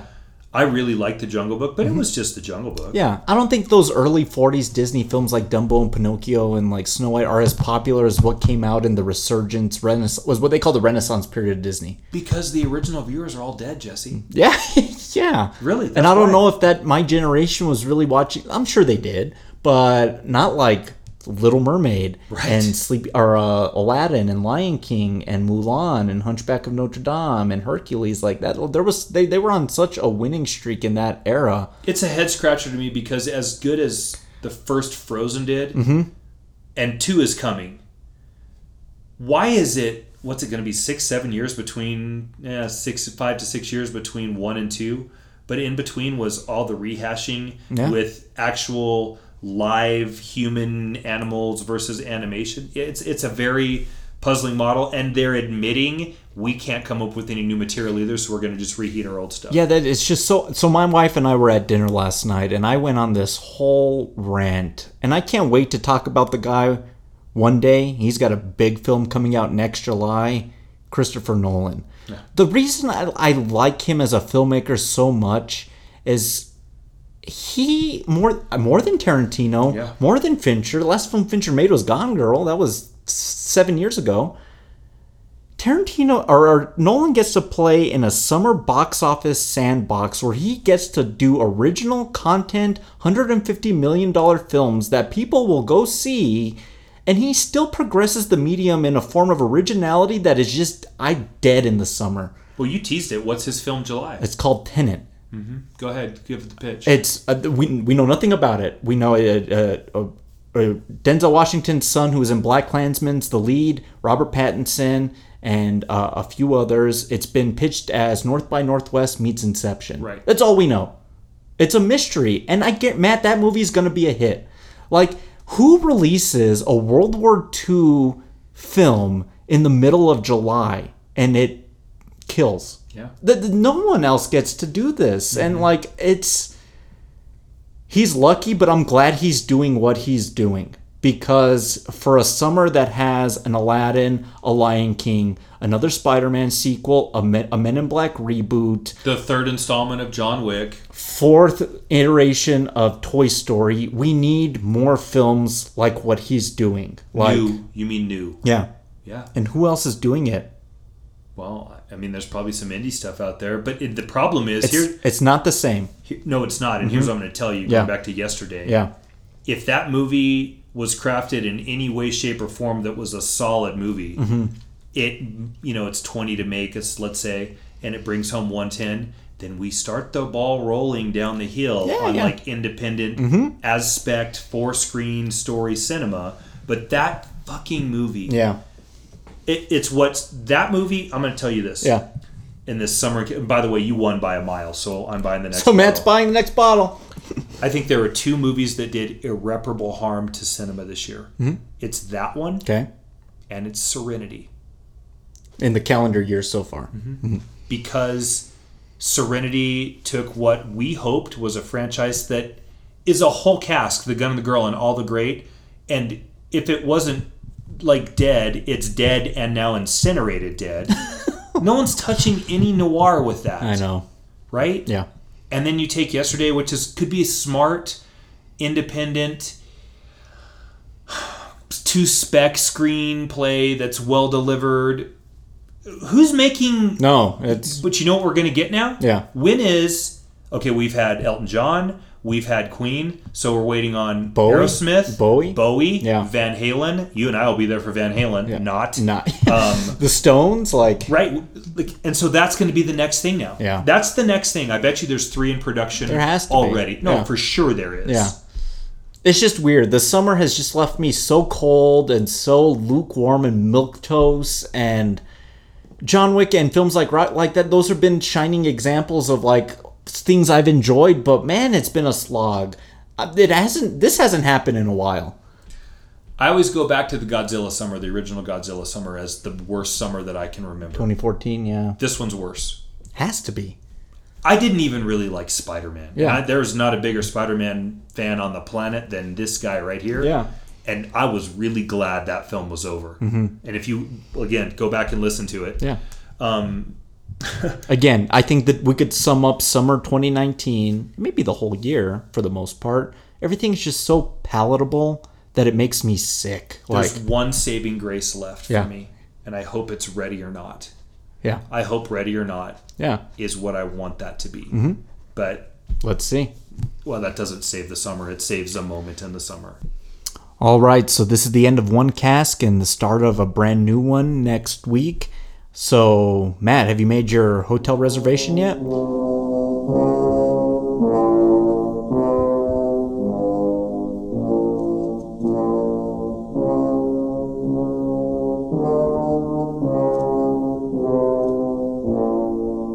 On tap for next week, we have Stanley Kubrick's The Shining from 1980. And this is going to be King's Landing Part 2. And this is all in lead up to probably maybe the most anticipated horror film of 2019 on September 5th or 6th, It Chapter 2. So we're going to talk about King again, King and horror. Matt, not since Alien do I think I've been more excited to talk about a film than The Shining. There is so much to talk about here, not only the differences between film and novel, but Stanley Kubrick as a filmmaker, his propensity to be just a total insane person on set, and just the crazy, maybe urban legendish set decoration instances that are hidden and riddled throughout The Shining, not to mention Jack Nicholson's brilliant performance. There's so much to talk about, and I'm so excited to do this one. I think what's going to be fun about this movie is comparing where we come at film, and that is film appreciation, maybe more so than hard film theory, because you and I are not the two that will sit around and give the most obscure reference to each other so that we can bathe ourselves in our own accolades of film knowledge of Greek cinema from fuck all that, whatever, right? Like, I'm really looking forward to talking about this on a base level, because I don't know if there's been a film that's been more bastardized through film critic theory than The Shining. But we have a lot to talk about. Yeah. And I would actually tell the people that are the diehard Rye Smile fans, it might be time to crack open a book this week and at least read the last half of The Shining, so because there are some monumental differences between the movie and the film. And I'll just movie and the book. Yeah, I'll just go ahead and say this right now. I think the film is infinitely better than the novel, and I know that's like Jesus Christ blasphemy by King fans. They think that's one of his best books. I could not disagree with you more. But you want to know why? Tune in next week. I'm going to tell you why with the breakdown of this film. I wonder if it has something to do with shrubbery. I think it just has a lot to deal with, like, what does it take for a man to just totally go insane?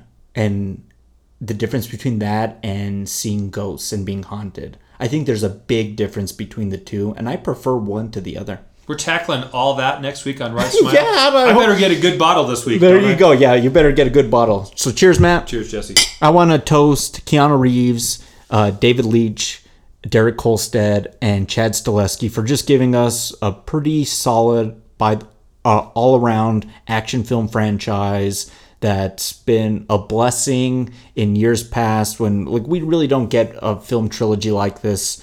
And it's been fun to see Keanu back the way he has. Hey, man, I'm excited for Bill and Ted Part 3.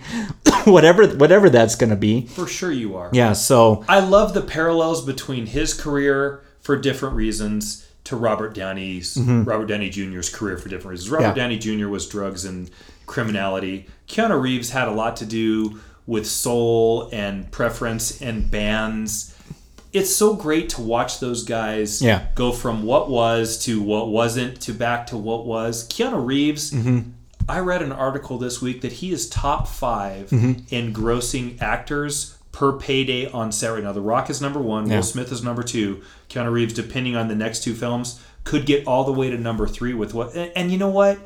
Okay, so I'm not here to celebrate how much money that guy makes, because whatever. Yeah. But he does it in a way where he gives his entire salary to, like, the gaffing crew. Yeah, it's awesome. He's a legitimate, righteous dude. Yeah. He's a righteous dude. Yeah, I'd like to have a drink with him one day. So, again, to him, Amen to that. God bless you, Keanu. Thank you to listeners. We'll see you all next week. Everybody, have a great week. We will see you in the dark. Thank you for listening to Rye Smile Films. Follow us on Facebook and Instagram to stay in the know for future episodes. And be sure to subscribe to us on Apple Podcasts, Spotify, Podbean, YouTube, Stitcher, and leave us an email at rysmileproductions@gmail.com. John Wick Chapter 3 Parabellum is property of Summit Entertainment, Thunder Road Pictures, 8711 Productions, and Lionsgate, and no copyright infringement is intended. Until next time, cheers.